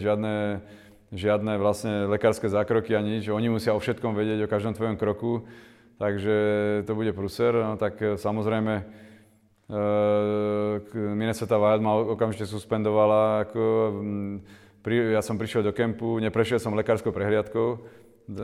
tak som bol suspendovaný okamžite a vlastne bol tam ten Jacques Lemaire, tréner a ja som ani nemohol chodiť ani na rehabilitácie do kabíny, pretože pretože ak začala NHL, tak ja som tam bol vlastne s Ľubom Sekerášom vtedy a s Marianom Gáboríkom a začala NHL sezóna a ja som vlastne dostal príkaz od Jacques Lemaire, proste povedal, že tam môžem byť 2 hodiny, že musím odísť z kabíny 2 hodiny predtým, ako tam príde prvý hráč z mužstva hlavného a 2 hodiny potom, ako odíde posledný, tam môžem ísť. To znamená, že ja som tým, že som býval s chalanmi, s Ľubom Sekerášom, tak som nemal sa ako dostať na ten štadión a s tým, že som mal ako jednu ruku zafixovanú stále. Takže pre mňa to bolo také, že som požiadal vlastne Minnesota, aby som mohol ísť domov a liečiť sa doma, rehabilitovať doma, lebo tá rehabilitácia bola veľmi dôležitá, tak samozrejme Minnesota ma uvoľnila. Tak som odletel domov, 3 mesiace som rehabilitoval, 3,5 mesiace som rehabilitoval tu v Trenčine a v Bratislave vlastne a vlastne v decembri som priletel do Minnesoty naspäť, prešiel som lekárskou prehliadkou, už som bol pripravený hrať, takže pol sezóny už som vynechal v podstate. No a povedali mi, že aby som išiel sa rozohrať na 3 zápasy na farmu do Houstonu a že potom ma zavolajú hore, no samozrejme, že som tam ostal do konca sezóny ale vyhrali sme vlastne tú americkú ligu sme vyhrali a boli tam veľmi ťažké zápasy, zase v tom play-off sme hrali jedenkrát vlastne 6 zápasovú sériu, 2x 7 zápasové série, hrali sme proti vlastne hráčom ako je, ja neviem, Rafi Torres, Marcel Hossa tam bol, Plekanec tam hral vtedy, my sme hrali finále vlastne proti Hamiltonu, ja som hral za Houston a bol to jeden z mojich najkrajších rokov vlastne v kariére, aj nie čo sa týka aj hokeja, ale aj života, že bolo tam stále krásne počasie a my sme chodili v plavkách, vlastne v šlapkách na tréningy a to hokej a to slnko vlastne mňa to fascinovalo, že úplne mne to dávalo takú pohodu, aj to počasie na ten ľad, že bolo to super. Takže vlastne tá sezóna dopadla nakoniec, aj keď to nebolo v NHL, tak dopadla pre mňa dobre, že som bol zase naspäť vlastne v tom veľkom hokeji a po tom dlhom zranení a rehabilitácii som sa dokázal vlastne vrátiť, takže odohral som vlastne v prvej peťke na VHL, som vyhral Calder Cup, aj v tom 7. zápase rozhodujúcom vlastne, čo sme hrali v Hamiltone, tak bolo 18 000 ľudí vlastne a my dokázali sme to vyhrať 3-0 a aj som dal gól, takže pre mňa tá sezóna skončila nakoniec, na to všetko, jak zle začala, tak skončila veľmi dobre. No a dostal som potom ponuku vlastne z St. Louis, ísť do kempu zase na ďalší rok. No takže ešte som stihol operáciu druhého ramena hneď po sezóne zase samozrejme, ale s tým, že tam to mi robili v Houstone ešte, takže tam to bolo do 6 týždňov som už zaťažoval naplno rameno, takže som sa pripravoval. Prišiel som do kempu St. Louis, tam bol Palo Demitra, vlastne, čo sme spolu vlastne vyrastali v Dubnici, aj trénovali spolu vždycky, takže sme boli veľmi dobrí kamarádi. Tak samozrejme, že som býval u ňoho, s ním som býval vlastne, bol tam Petr Čajanek a boli sme v tejto partii, ako bol, ja neviem, Melamby a Tkačak a McInnes, vlastne Pronger, takže s týmito chalanmi sme vlastne chodili na večere a trávili sme spolu čas a ja som vlastne chytil takú pohodu tam strašnú v tom kempe, že jak som vlastne aj s týmito chalanmi bol, tak sme boli takí, že také to bolo celé také uvoľnené, vôbec to nebolo vlastne, bolo to oveľa také uvoľnenejšie ako v tých kempoch, čo som bol predtým, že tu bola taká pohodička vlastne a darilo sa mi aj na ľade, vlastne za 2 zápasy som mal 3 body a nakoniec som skončil ako druhý najproduktívnejší hráč vlastne celého kempu. Takže to bola dobrá východisková pozícia zase na jednanie o zmluve, pretože ja som tam bol vlastne v tom kempe len pozvaný do kempu ako na skúšku a dopadlo to veľmi dobre. Boli tam tiež také vlastne úsmevné príhody, že vlastne prišiel som tam a mali sme testy. V každom kempe samozrejme sú testy, tuto boli testy také, že zase sila, rýchlosť, vlastne tuk vám merali a všetko a ja som vlastne prišiel pripravený, vysekaný a zrazu vyšli výsledky testov na FET a ja som bol druhý najhorší vlastne z tých 84, čo tam boli, tak hovorím, Demo sa mi vysmieval, samozrejme aj tí starí, že som čabý a pritom ja som bol akože vysekaný, ale oni na základe tých testov A mňa to akože mrzelo, a štvalo ma to, akože nie mrzelo, a mňa to štvalo, že ak je to možné, a videl som tam takých tých bitkárov a všelijakých obrancov, čo mali normálne také špeky a ja som bol normálne ako six-pack, tak som normálne, mi to nešlo do hlavy a počúval som stále tie srandičky a teraz tak som išiel za tým, mi to nedalo asi na 5. deň, som išiel za tým našim trainer, ako čo mal ten kondičný tréner a tak som išiel za tými chalanmi a hovorím im, že ako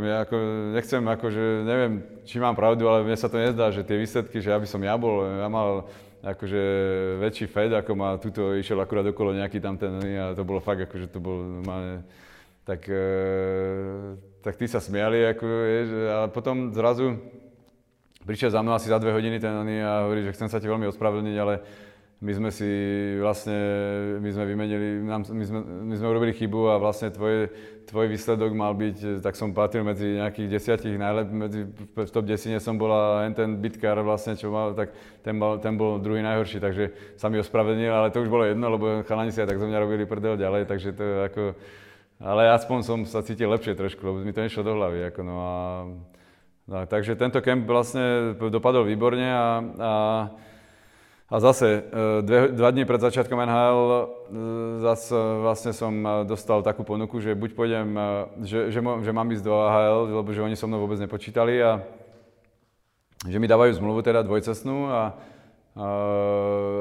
do AHL a že ma zavolajú zase ako prvého, keď sa niekto zraní alebo niečo bude, takže ja hneď pôjdem ako prvý hore. A ja už som hovoril tomu manažerovi, že ja už toto počúvam vlastne 5 rokov, to isté, každý rok je to isté, že super camp a keď sa niekto zraní, hneď pôjdeš a proste ja som to počúval stále dookola a ja už som tomu jednoducho neveril. To pre mňa to už, ja už som čakal, že to povie, dopredu som vedel, že to povie, samozrejme asi to hovoria každému, takže ja už som proste, tým, že už som tam mal nejakú pozíciu v tom mužstve, tak už som sa chcel s ním baviť, že nech mi dajú jednocestnú zmluvu, malú, ale musí byť jednocestná, lebo tým, že som vedel, keď som hral vlastne predtým v AHL na farme, že tam zavolali hráčov vedľa mňa, čo sedeli, čo boli oveľa horší a proste zrazu len boli zbalené veci a išli do NHL, tak len preto, že mali lepšie zmluvy ako ja, takže vedel som, ako to tam chodí. Takže som proste požadoval jednocestnú zmluvu od St. Louis a bohužiaľ mi dali len dvojcestnú. A aj tak som ako zvažoval, že by som dal tomu šancu, pretože som cítil, že v tom kempe to bolo veľmi dobré a že by som tú šancu možno dostal, ale potom mi zrazu len dali ponuku takú, čo sa týka financií, že mi dali polovičné peniaze z roka predtým, čo som mal. Vlastne, čo som v Houstone, vlastne vyhrali sme titul, patril som tam medzi najlepších hráčov a zrazu som mal zobrať iba polovičný plat. No tak to ja som vlastne povedal, aj Demo ma prehováral, že Palo Demitra ma prehováral, že máme staré, Demo mi hovorí, že máme staré mužstvo, sú to títo Melamby a títo Tkečak a to sú chalani, ktorí nebudú sa zrania proste a že oni tých 82 zápasov neodohrajú, takže ako ma prehováral, aby som ostal, no len potom, keď som dostal tú ponuku a tie financie boli vlastne o polovici menšie, tak ja som Demovi vysvetlil, že pozri sa, že pre mňa je to ako keby nepriateľná zmluva vôbec, no tak on bol sám prekvapený z toho, že fakt to bolo akože, že bolo to ako keby nefér voči mne, ale potom som povedal, že to neberiem tomu manažerovi, že mal som ponuky z Ruska, zo Švédska, takže ja už som ako keby, som mal 27 rokov a už som sa začínal trošku ako keby pozerať trošku aj po tom zárobku, lebo dovtedy ma tie peniaze nejak extra nezaujímali, dovtedy som proste mal cieľ, že sa chcem dostať do NHL a peniaze išli bokom, takže teraz už som mal 27 a už som potreboval trošku začať myslieť aj na to, že tá kariéra nebude trvať väčšine, takže ja som tú ponuku nezobral od St. Louis a aj keď mi potom ešte povedali, že uvoľníme ťa spod kontraktu, kedykoľvek budeš chcieť, môžeš ísť do Európy a že proste dávali mi už také, ako keby sa ma snažili tam ako keby udržať, ale ja už som potom vlastne začal sa baviť aj vrátil so Švédmi, s Rusmi a vrátil som sa do Švédska samozrejme potom a liga začala na druhý deň a po týždni asi mi zavolal Demo, Palo mi zavolal Demitra a hovorí, že vidíš, keby si tu ostal, tak hráme spolu v peťke teraz, lebo Melan by má natiahnuté trieslo, že sa zranil a vlastne tak som povedal, že dík, že si ma potešil, že super, no a vtedy ma to zamrzelo, lebo vlastne som vedel, že tá šanca na NHL bola tak blízko a urobil som to rozhodnutie vtedy, čo som považoval za najlepšie pre mňa,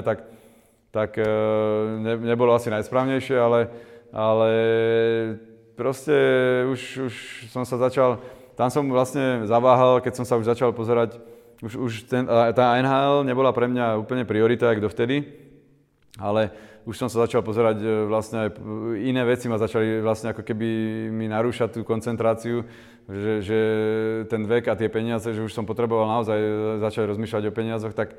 som sa odchýlil na chvíľu z tej cesty a vlastne to bola chyba. Tam každý hráč by proste si mal dať ten cieľ a ísť za tým, až kým si ho nesplní a potom by sa mal pozerať po iných veciach, ale teraz by som to rozhodnutie urobil inak, samozrejme, ale vtedy to bolo pre mňa, vtedy som vlastne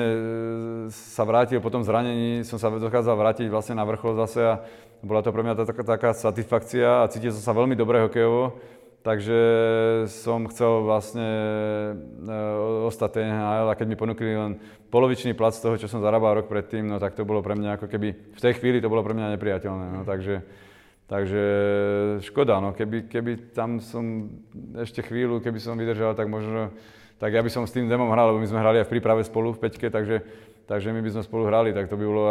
bolo by to super, no ale taký je život a ja som tú kariéru vlastne a potom už postavil vlastne iba na európskych klziskách, mal som Švédsko, Rusko, Švajčiarsko, tam všetky tieto destinácie boli super, ako musím povedať, že tá kariéra, aj keď som vlastne, sa mi nepodarilo ani jeden zápas v NHL odohrať, tak bol som v 7 tréningových kempoch v NHL, bol som 5 rokov v Amerike a tú kariéru ja som mal ako veľmi dobrý, ja som veľmi spokojný, lebo som spoznal strašne veľa ľudí z toho vrcholového hokeja a dodnes mám kamarátov, obrovské množstvo kamarátov po celom svete z úplne top hokeja, sú to majú pozície šéfov vlastne v kluboch NHL, v kluboch vlastne vo Švajčiarsku, vo Švédsku, vo Fínsku. Mám veľmi dobrých kamarátov všade a som rád, že som takúto výbornú kariéru, že sa mi podarilo vlastne odohrať, aj keď bolo to kade také klukaté, nebolo to vlastne, som nebol ten úplne najväčší talent na svete, ktorý by to mal ako určené vlastne, že dostať sa na vrchol pre tie talenty je niekedy oveľa jednoduchšie, jak pre hráčov, ako som bol ja. Takže ja som musel vlastne oveľa viac trénovať a makať, aby som sa dostal, aby som si splnil ten svoj sen, ktorý som si dal. A ten najvyšší cieľ NHL, ktorý som si dal, sa mi nepodarilo splniť, aj keď obetoval som preto všetko. Ja som spokojný s tým, vôbec ma to nemrzí, alebo neštve, alebo neškrie ma to, že by som mal také, že by som bol teraz tako, že naštvatý stále, keď si spomínam na hokej, alebo práve naopak. Ja som do toho dal úplne všetko, čo sa dalo, čo bolo v mojich silách a aj keď sa to nepodarilo, tak sa mi to vrátilo vlastne v tej kariére, ktorú som dokázal odohrať tuto v Európe, lebo to bolo úplne na tých najvyšších možných pozíciách, aké tu boli. Dokázali sme vyhrať vlastne aj švajčiarsku ligu s Zürichom, čo nebolo vôbec ľahké, nie je to sranda ako. Vo Švajčiarsku je obrovský tlak na cudzincov, ja som tam bol 2 roky v Zürichu a boli to vynikajúce 2 roky. Dokázal som vyhrať vlastne majstrovstvá sveta, čo tiež sa slovenským hokejistom len tak ľahko nepodarilo doteraz, iba raz, takže som veľmi rád, že som bol pri týchto úspechoch a takisto som hral na Svetovom pohári, na olympiáde, takže ja vlastne tú drinu, čo som vlastne celý život som obetoval hokeju, tak stálo to za to a vlastne musím povedať všetkým chalanom aj hokejistom, ktorí chcú hrať niekedy hokej, tak musia tomu obetovať všetko a musia vlastne ísť do toho srdcom. Proste to srdce musí byť prvoradé. Keď si človek niečo zaumieni, tak to dosiahne, ale nesmie sa nechať odradiť druhými ľuďmi. Aj keď druhí ľudia vám budú hovoriť, že nikdy nebudete draftovaní, alebo keď sa vám začnú smiať, keď povieš niekomu, že chceš ísť hrať NHL tak, a začne sa smiať, tak proste každý hráč musí ísť za svojím cieľom, ale naozaj srdcom. Nemôže to ísť, že povedať si a že áno, ja by som tam chcel byť. Nie, by som tam chcel byť, nie cieľ. Cieľ je taký proste povedať si, že raz budem hrať v NHL, alebo raz vyhrám Stanley Cup, alebo proste niečo také. My keď sme boli mali, my sme strašne videli majstrovstvá sveta, lebo v NHL vtedy my sme v televízoroch, neboli tie programy, aby sme mohli sledovať NHL, internet vtedy nebol. Takže my sme vlastne videli iba majstrovstvá sveta, hrali Československo. Vlastne v 85., keď ja som mal 8 rokov, tak vyhral Československo titul majstra sveta v Prahe. Zrovna Darius Rusnák, teraz môj kamarát, čo bol vlastne kapitán majstrov sveta vtedy, takže to som vtedy hltal. Ja som mal 8 rokov, ja som sedel na televízore nalepený, mali sme ešte vtedy čierno-biele televízory, sa mi zdá, takže to bolo pre nás a my sme sa potom hrali na parkovisku a na to a hovorili sme si, že Rusnák, Lukáč, Líba, gól a proste a tak hrali sme sa na nich. To boli pre nás vzory vtedy a takže tam som si povedal, že keby sa to mne niekedy v živote podarilo zahrať si takto na majstrovstvách sveta, tak a vyhrať to už by bolo úplne ako pre mňa to bolo taký vtedy ten cieľ. Začali sa k nám presakovať vtedy správy o NHL, nejakým spôsobom sa to k nám začalo dostávať cez rádia. Tak ja som vlastne posielal žiadosti do klubov NHL, aby mi posielali kartičky, aby mi posielali vlastne nejaké samolepky a vlastne oni to vlastne dostali a tie kluby aj tie samolepky posielali. Takže keď niečo prišlo, tak z Edmontonu si pamätám, že mi prišlo z Oilers také samolepky, tak som bol normálne, ako 10-ročný som bol normálne v 7. nebi, takže už vtedy som mal vlastne v hlave tie najvyššie ciele a jedine takto sa to dá dosiahnuť, že ten tréning proste musí byť, to musí byť každodenný tréning a robiť čo najviac hokej, samozrejme čo najviac korčulovať, čo najviac byť na lade, využívať každú možnosť byť na lade, to je základ celého. A potom popri tom samozrejme robiť tie doplnkové športy, cvičiť, makať a s vekom, čím je hráč od tých 10 rokov, už by sa mala tá záťaž vlastne stupňovať a samozrejme oddych je potrebný, ale človek sám najlepšie cíti, keď je unavený. To znamená, že ten tréning by mal byť nejakým spôsobom naplánovaný, ale ja dneska počúvam vlastne tie názory také, že hodinu za deň na lade alebo malé deti, že 2-krát do týždňa alebo 3-krát do týždňa len na lade a to stačí, musia sa venovať iným športom a to je veľká chyba. Ako všade aj vo Švédsku vlastne my teraz trénujeme deti po celom svete, máme hokejovú školu a chodíme trénovať vlastne do Švédska často, tam máme najväčší záujem vlastne o tie naše tréningy a tam tie deti sú na lade ako stále, oni sú na lade, oni sú 3 hodiny denne na lade, oni majú 2 tréningy, 3 tréningy do týždňa, majú ako so svojím mužstvom, ale potom majú vlastne verejné korčulovania všetky, oni sú stále na lade, oni si stále hľadajú ten ľad, aby sa dostali na ľad a preto my potom sa nemôžeme s nimi porovnávať, lebo to je jednoducho, to sa nedá, tie hodiny neoklame človek. Jednoducho to, čo oni majú odkorčulované a odtrénované, tak my to potom nemáme kedy dobehnúť, lebo oni stále ďalej trénujú. A my keď to chceme niekedy potom v budúcnosti dobehnúť, tak nemáme kedy. Proste to juniorský hráč vo Švédsku má odtrénovaných za rok 960 hodín a na slovenský hráč 420. V juniorskom veku, čo je, ja neviem, od 18 rokov, alebo tak nejak je ten juniorský vek. A tam to je obrovský rozdiel. 960 a 420 alebo 430 hodín je viac ako raz toľko. To je proste, a to je ten rozdiel sa vlastne, ako keby to je v každej kategórii. Takže tam my to nemáme kedy dobehnúť. Ja si myslím, že my by sme mali trošku začať tie tréningy, tie nároky na tie deti a na tú mládež stupňovať, lebo doba je pohodlná, ľudia sú pohodlní, ľudia majú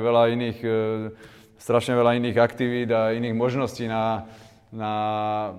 odreagovanie sa. Takže ja si myslím, že veľmi sme spohodlneli, ako aj pri tých tréningoch, aj pri tej práci. Treba trénovať, treba čo najviac trénovať a treba trénovať tvrdo. Ako ja si myslím, že samozrejme treba trénovať tak, aby to tých hráčov bavilo. Ako to je základ. Ale tam ide o to, že ten tréner, keď sa dostane tým hráčom ako keby pod kožu, že im povie nejaké, ja neviem, u nás to funguje tak, že my keď sa bavíme s nejakými novými hráčmi, ja neviem, prídeme do Švédska na camp, kde máme 100 detí a chceme, aby nás brali akože trochu inak, ako sú zvyknutí, že príde, otrénuje si a tak samozrejme, že im povieme nejaké príbehy z NHL, ako to tam chodí, ako to chodí, aké sú testy napríklad v NHL, čo sa robí na suchu na testoch, čo sa robí na ľade na testoch, aké veci, ako to tam chodí, že keď sa ide na zápas, povieme im nejaké veci takéto z toho zákulisia, ako to naozaj chodí, čo oni nemajú odkiaľ vedieť a zrazu už vidíš, že ten chalan ťa úplne inak vníma, proste sa s tebou začne rozprávať, potom príde nálada, keď mu niečo ukazuješ alebo robíš, tak automaticky tak ťa úplne žere, akože proste, a toto je dôležité, ten tréner na Slovensku aj všade na svete proste tí tréneri musia mať tak pozitívny prístup k tomu hokeju a k tomu hráčovi, že musia sa mu dostať ako keby pod kožu, ale keď treba pritvrdiť, ale hlavne byť pozitívny stále, lebo my máme tu trošku také zaužívané to, že dosť negativity je na tréningoch a dosť sa kričí vlastne po tých hráčoch a také vlastne negatívne veci. A my to máme overené vlastne z tej našej skúsenosti, že naopak tým pozitívnym prístupom nás tí hráči oveľa viacej berú, ako oveľa viac nás vnímajú, oveľa viac si od nás potom zoberú, pýtajú sa nás, neboja sa nás, naopak prídu za nami a pýtajú sa, čo by mali zlepšiť, ako sa majú pohybovať v určitej situácii, ako má prihrať ten puk. Pýtajú sa nás na také veci, že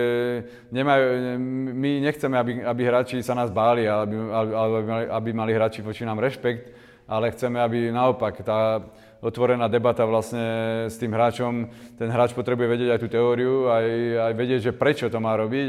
a ten tréner je veľmi dôležitá osoba pri raste každého hokejistu a ja si myslím, že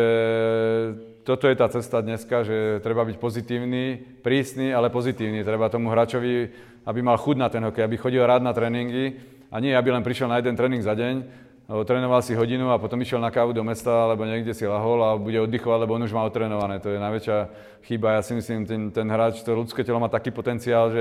že ten hráč sám musí vycítiť, že kedy je unavený a vtedy si trošku oddychnúť, ale stále zaťažovať to telo, aby si to telo zvyklo na tú záťaž, pretože v Amerike je 82 zápasov za sezónu a plus v play-off. My sme tam hrali, my sme mali odohratých, neviem, či nejakých 116 zápasov, tuším, sme odohrali. Vtedy, keď sme hrali ten Calder Cup, keď sme vyhrali, tak sme hrali nejakých, neviem, tam nejak 116 zápasov a tam sme hrali stále tie 7 zápasové série, 6 zápasové v tom play-off a musím povedať, ešte sa k tomu vrátim, k tomu Calder Cupu, že mali sme tam trénera, mladého trénera sme mali v Houstone a tento tréner volal sa Todd McClellan a on, kvôli nemu sme vlastne vyhrali sme kvôli nemu ten Calder Cup, pretože on nás dokázal dať tak dohromady, to naše mužstvo, že vymyslel aj taktiku na play-off, vlastne sme zmenili úplne štýl hry a on nás dokázal tak namotivovať a tak nás dokázal ako keby pripraviť na to play-off, že nakoniec sa nám podarilo poraziť oveľa silnejšie mužstvá, ktoré napríklad Hamilton vo finále, tam boli, tento farma Hamiltonu sa skladala z dvoch mužstiev, z farmy Edmontonu a z farmy Montrealu. Vlastne, takže tam boli títo hráči, hrali proti nám, ich bolo 40 a nás bolo 20. My sme v podstate, oni boli čerství, oni mohli striedať tých hráčov ako chceli. A dokázali sme ich vlastne na 7 zápasov poraziť a veľa z týchto hráčov, ako 2/3 z týchto hráčov hrali v NHL potom z tohto Hamiltonu, aj z toho Grand Rapids vlastne, čo bolo v semifinále, vlastne Tomáš Kopecký tam bol vtedy, proti mne hral v Hamiltone Marcel Hossa a Plekanec a takýto Trafitorec a títo chalani všetci a potom to všetko, to boli 2/3 z týchto mužstiev hrali v NHL, takže chcem povedať aj to, že ten tréner vlastne, náš tréner Todd McClellan sa stal potom vlastne s týmto úspechom, čo s nami sme vyhrali, tak jeho to posunulo, išiel robiť asistenta niekde do Detroitu, sa mi zdá. A potom išiel do San Jose a v San Jose sa stal coach of the year v NHL, bol asi 2 alebo 3 krát po sebe. On bol naozaj vynikajúci tréner, ako musím povedať, že bol to jeden z najlepších trénerov mojej kariéry a strašne veľa som sa od neho naučil. Ako. Super, Rasťo. V podstate predbehol si ďalšie 2 otázky, ale respektíve 2 posledné otázky, ktoré som mal nachystané. Čo si všetko povedal, chcel sa spýtať, vlastne čomu sa venuješ dnes v rámci toho hokeja po kariére, to si povedal. V podstate povedal si aj tie odporúčania pre mladých hokejistov. Ja dúfam, že chalani si z toho zoberú čo najviac. V podstate povedal si aj tie svoje začiatočné roky, všetky tie príbehy okolo toho, aké vlastne boli tie tvoje začiatky v zámorí, aké to bolo v Európe, vlastne ako si sa rozhodoval. Takže si myslím, že naozaj si ponúkol veľmi veľa skúseností, aj takých, by som povedal, že praktických rád. Takže veľmi pekne ešte raz ďakujeme za rozhovor. Ešte jednu vec by som chcel jedna veľmi dôležitá vec, ktorá je, čo tiež prizvukujeme našim hráčom vlastne, je, hokejista strašne veľa času strávi cestovaním, ako keď na hociakej úrovni je to proste, buď sú to lietadlá, alebo sú to autobusy, aj vlakom už sa chodí, tak stále ten čas cesty je vždycky veľmi dlhý na zápasy, aj zo zápasov. A veľmi dôležité je to, ako ho ten hráč strávi. Je samozrejme, že po zápase niekedy to býva tak, že hráč je unavený a chce si urobiť pohodu, tak pozerá nejaký film len, alebo počúva hudbu. Ale väčšinou je to tak, že alebo pred zápasom si potrebuje pospať v autobuse alebo v lietadle, tak sa oddychuje, to je samozrejme, ale treba myslieť na to, že tento čas je veľmi, veľmi dôležitý, lebo keď si ho zrátate za sezónu, že koľko toho času strávite cestovaním, tak väčšina hráčov zabíja tento čas hraním kariet alebo pozeraním filmov alebo proste nejak inak stráca ten čas. Treba sa venovať štúdiu, treba sa pripravovať vlastne ako keby na budúcnosť a bolo by dobre, keby každý z hráčov si vlastne uvedomil, že čím by sa chcel živiť v budúcnosti, alebo že čo by chcel robiť, čo ho baví a s čím by mohol vlastne popri tom hokeji ako keby rátať ako do budúcna, lebo tá hokejová kariéra netrvá väčšine, takže je dobre sa pripravovať na tú budúcnosť a treba sa tomu venovať už počas tej kariéry, treba študovať v autobuse, mňa strašne bavili nehnuteľnosti, keď počas kariéry, aj keď som bol v Amerike, tak som videl, ako sa to vlastne tam obchoduje s nehnuteľnosťami, lebo tam je strašne veľa ľudí a tam sa tie byty a domy predávajú oveľa rýchlejšie ako u nás. Tam ľudia vlastne migrujú, často sa sťahujú. U nás to bolo trošku doteraz iné, že ľudia si kúpili dom a bývali tam celý život. Tam to bolo úplne naopak, tam sa to predávalo stále. Tam mňa to zaujímalo, tak ja som vlastne začal študovať počas kariéry už realitného makléra ako v štáte Illinois v Chicagu, tak som vlastne sa tomu venoval a som sa pripravoval na to, ma to bavilo, tak som vlastne v angličtine študoval tieto veci a potom vlastne po kariére som sa presťahoval aj s rodinou, sme išli do Ameriky a vlastne som sa prihlásil na ten kurz a som si ho robil, trvalo to 6 mesiacov a doteraz tam vlastne v Chicagu máme vlastne firmu s kamošom, kde kúpujeme a predávame byty v centre mesta, takže len by som týmto chcel povedať to, že veľmi dôležité je to, že ten hráč nech sa učí reč, dajme tomu cudziu reč v tom lietadle, ale nech nezabíja ten čas hraním kariet, alebo radšej nech oddychuje, nech spí, ale nech ten mozog nezaťažuje, a keď ho chce zaťažovať, tak radšej nech sa učí, nech sa vzdelá. Nech sa vzdeláva, lebo to je len pre jeho dobro. Zdeno Kára napríklad hrával vo Švédsku rok cez lockout a naučil sa švédštinu. Proste študuje vysokú školu, stále sa učil. Tí chalani, ktorí to majú ktorí vedia, že nebudú hrať hokej väčšine a vedia rozmýšľať dopredu, samozrejme vždy treba rozmýšľať dopredu, tak si to zrátajú a stačí, keď si každý hráč len pozrie, keď bude mať schedule ako zápasový plán na celú sezónu, a len keď si pozrie tie vonkajšie zápasy, že a zráta si tie hodiny na ceste, koľko tých hodín by dokázal venovať sebe, svojmu vzdelaniu, tak to je, každý rok je to obrovské množstvo času. Takže ja si myslím, že hráči by mali využívať toto na nejaké štúdium pre seba. Je to vždycky len pre nich. Nerobia to pre nikoho iného, ale len pre seba. Do budúcnosti investujú. Takže to by som odporúčal, aby sa každý hráč vlastne venoval hokeju, keď treba, samozrejme dávať mu 150% tomu tréningu a všetkému, ale keď sa nedá trénovať, keď sedí v autobuse a nemôže spať, lebo po zápase mi sa často stávalo, že jak je človek po zápase nabudený, vlastne cestuje domov a nedá sa spať, lebo ten organizmus stále vlastne funguje na 100% a po zápase sa ťažko zaspáva, takže vtedy je dobré nájsť si ten čas na to štúdium. Super, lebo v podstate aj my razíme vlastne takúto cestu pre chalanov, že nie len ten samotný hokej, ale v podstate aj to vzdelávanie, či už v rámci toho jazyka, alebo potom oveľa aj viacero ciest si nájsť a spájať ich nejakým spôsobom s hokejom. Áno.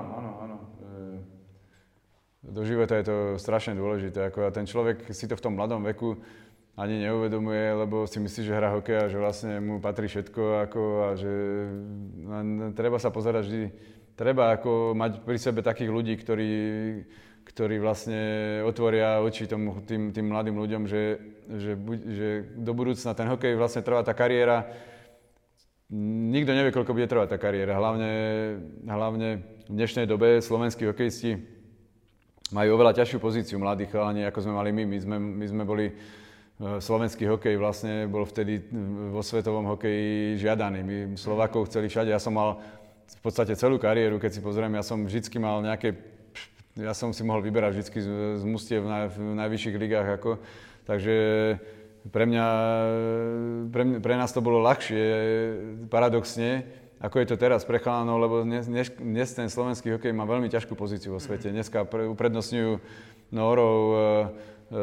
Dánov, ja neviem, uprednostňujú vlastne, ja neviem, Lotyšov, alebo takých, čo vlastne boli ďaleko za nami, keď sme hrali v našom čase, keď sme hrali. Takže ešte jednu vec napríklad poviem, že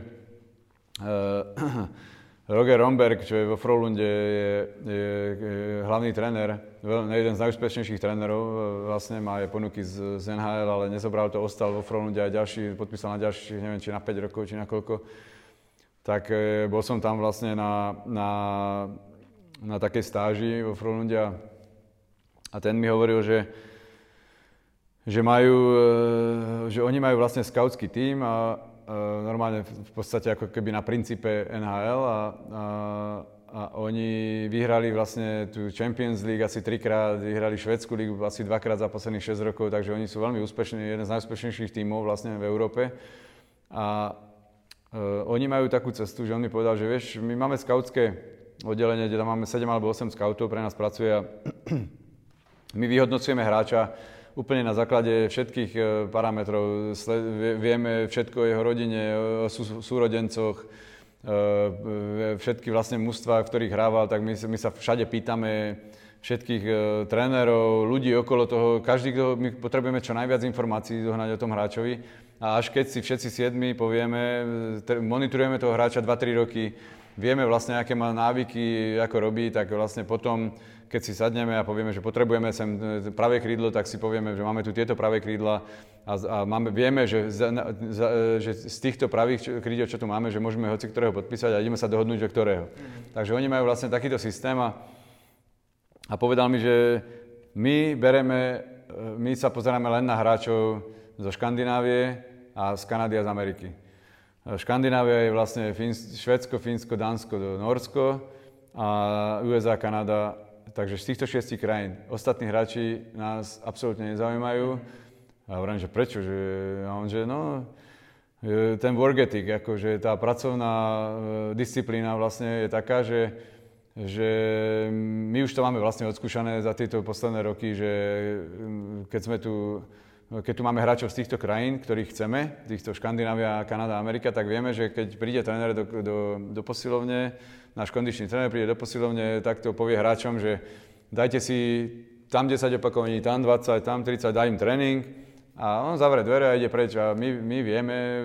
majú to odsledované, že títo hráči zo Škandinávie, z Kanady a z Ameriky urobia, tam, kde majú urobiť 10, tak tam urobia 12, tam urobia, kde majú 20, tam urobia 25 a všade urobia naviac, ako majú. Ale keď tam príde hráč z východnej Európy, Švédsko, teda Slovensko, Česko, ja neviem, ruské, teda Ukrajina, Bielorusko alebo Lotyšky, alebo že títo hráči proste, ako náhle tam tréner není, tak neurobia 20, ako majú, ale urobia 15, alebo urobia 13. A že oni proste, a že toto my, tým, že my sme nastavení na vyhrávanie a na to, že chceme vyhrávať a chceme tu mať, chceme, aby sa každý hráč mohol spoľahnúť na toho svojho spoluhráča, tak tým pádom pre nás sú títo hráči absolútne nezaujímaví, lebo tá mentalita tej súťaživosti vlastne, čo máme tu my, sa s tým nezhoduje. To znamená, že my proste sme zameraní len na týchto hráčov a posledných 6 rokov sa nám to tak vypláca, že sme dokázali povyhrávať všetko, čo sme hrali. A to je taká škoda, pretože mňa to mrzí veľmi ako Slováka, lebo tu povedzme si vybudovali sami. Ako každý tí hráči, ktorí tam prišli, tak nemali tie návyky z domu, že robili naviac, namiesto toho, aby robili naviac, tak robili naopak menej. A to sa ti vždy vráti, tomu hráčovi sa vždy vráti to, keď bude vlastne ako keby sa snažiť, ako keby si to zľahčovať, alebo nájsť si tú ľahšiu cestu, ako keby otrénovať, ale ten tréning si odbiť aj z domov. Práve naopak, ten hráč sa musí posúvať čo najviac a keď ten tréner to bude vidieť, tak, že ten hráč si dáva navyše, tak každému trénerovi sa to páči, aj každému manažerovi. A to ide s tým hráčom už potom aj ďalej. To znamená, že ja neviem, mňa keď niekde som podpisoval zmluvu, tak viem, že oni si prelustrovali posledných mojich 5-6 rokov, s každým volali, z každých tých 6 tímov, kde som hral, alebo proste v tých 6 rokov si vlastne ma volali ľuďom a pýtali sa na mňa, akú mám povahu, ako trénujem, proste všetky veci a až potom vlastne ma podpísali, keď si boli istí, že proste som ten typ, ktorého hľadajú. To znamená, že to sa deje stále. To je, keď sa opýtate scoutov, hociakých NHL, to je takisto, ako v tej Frölunde. Všetci vedia všetko o tom hráčovi, proste majú čo najviac informácií a rozhodujú detaily. Takže základná vec je tá pracovná morálka, ten work ethic. To je proste, to keď niekto nemá, na to netreba talent, na to netreba nič. To proste, keď niekto nemá na 100% alebo na 150%, tak tým pádom ako ten hráč si sám ako keby podpiluje konár pod sebou. Takže musíme si ako Slováci zlepšiť reputáciu. Rastio, ďakujem ešte raz veľmi pekne za rozhovor. Díky aj ja, díky moc.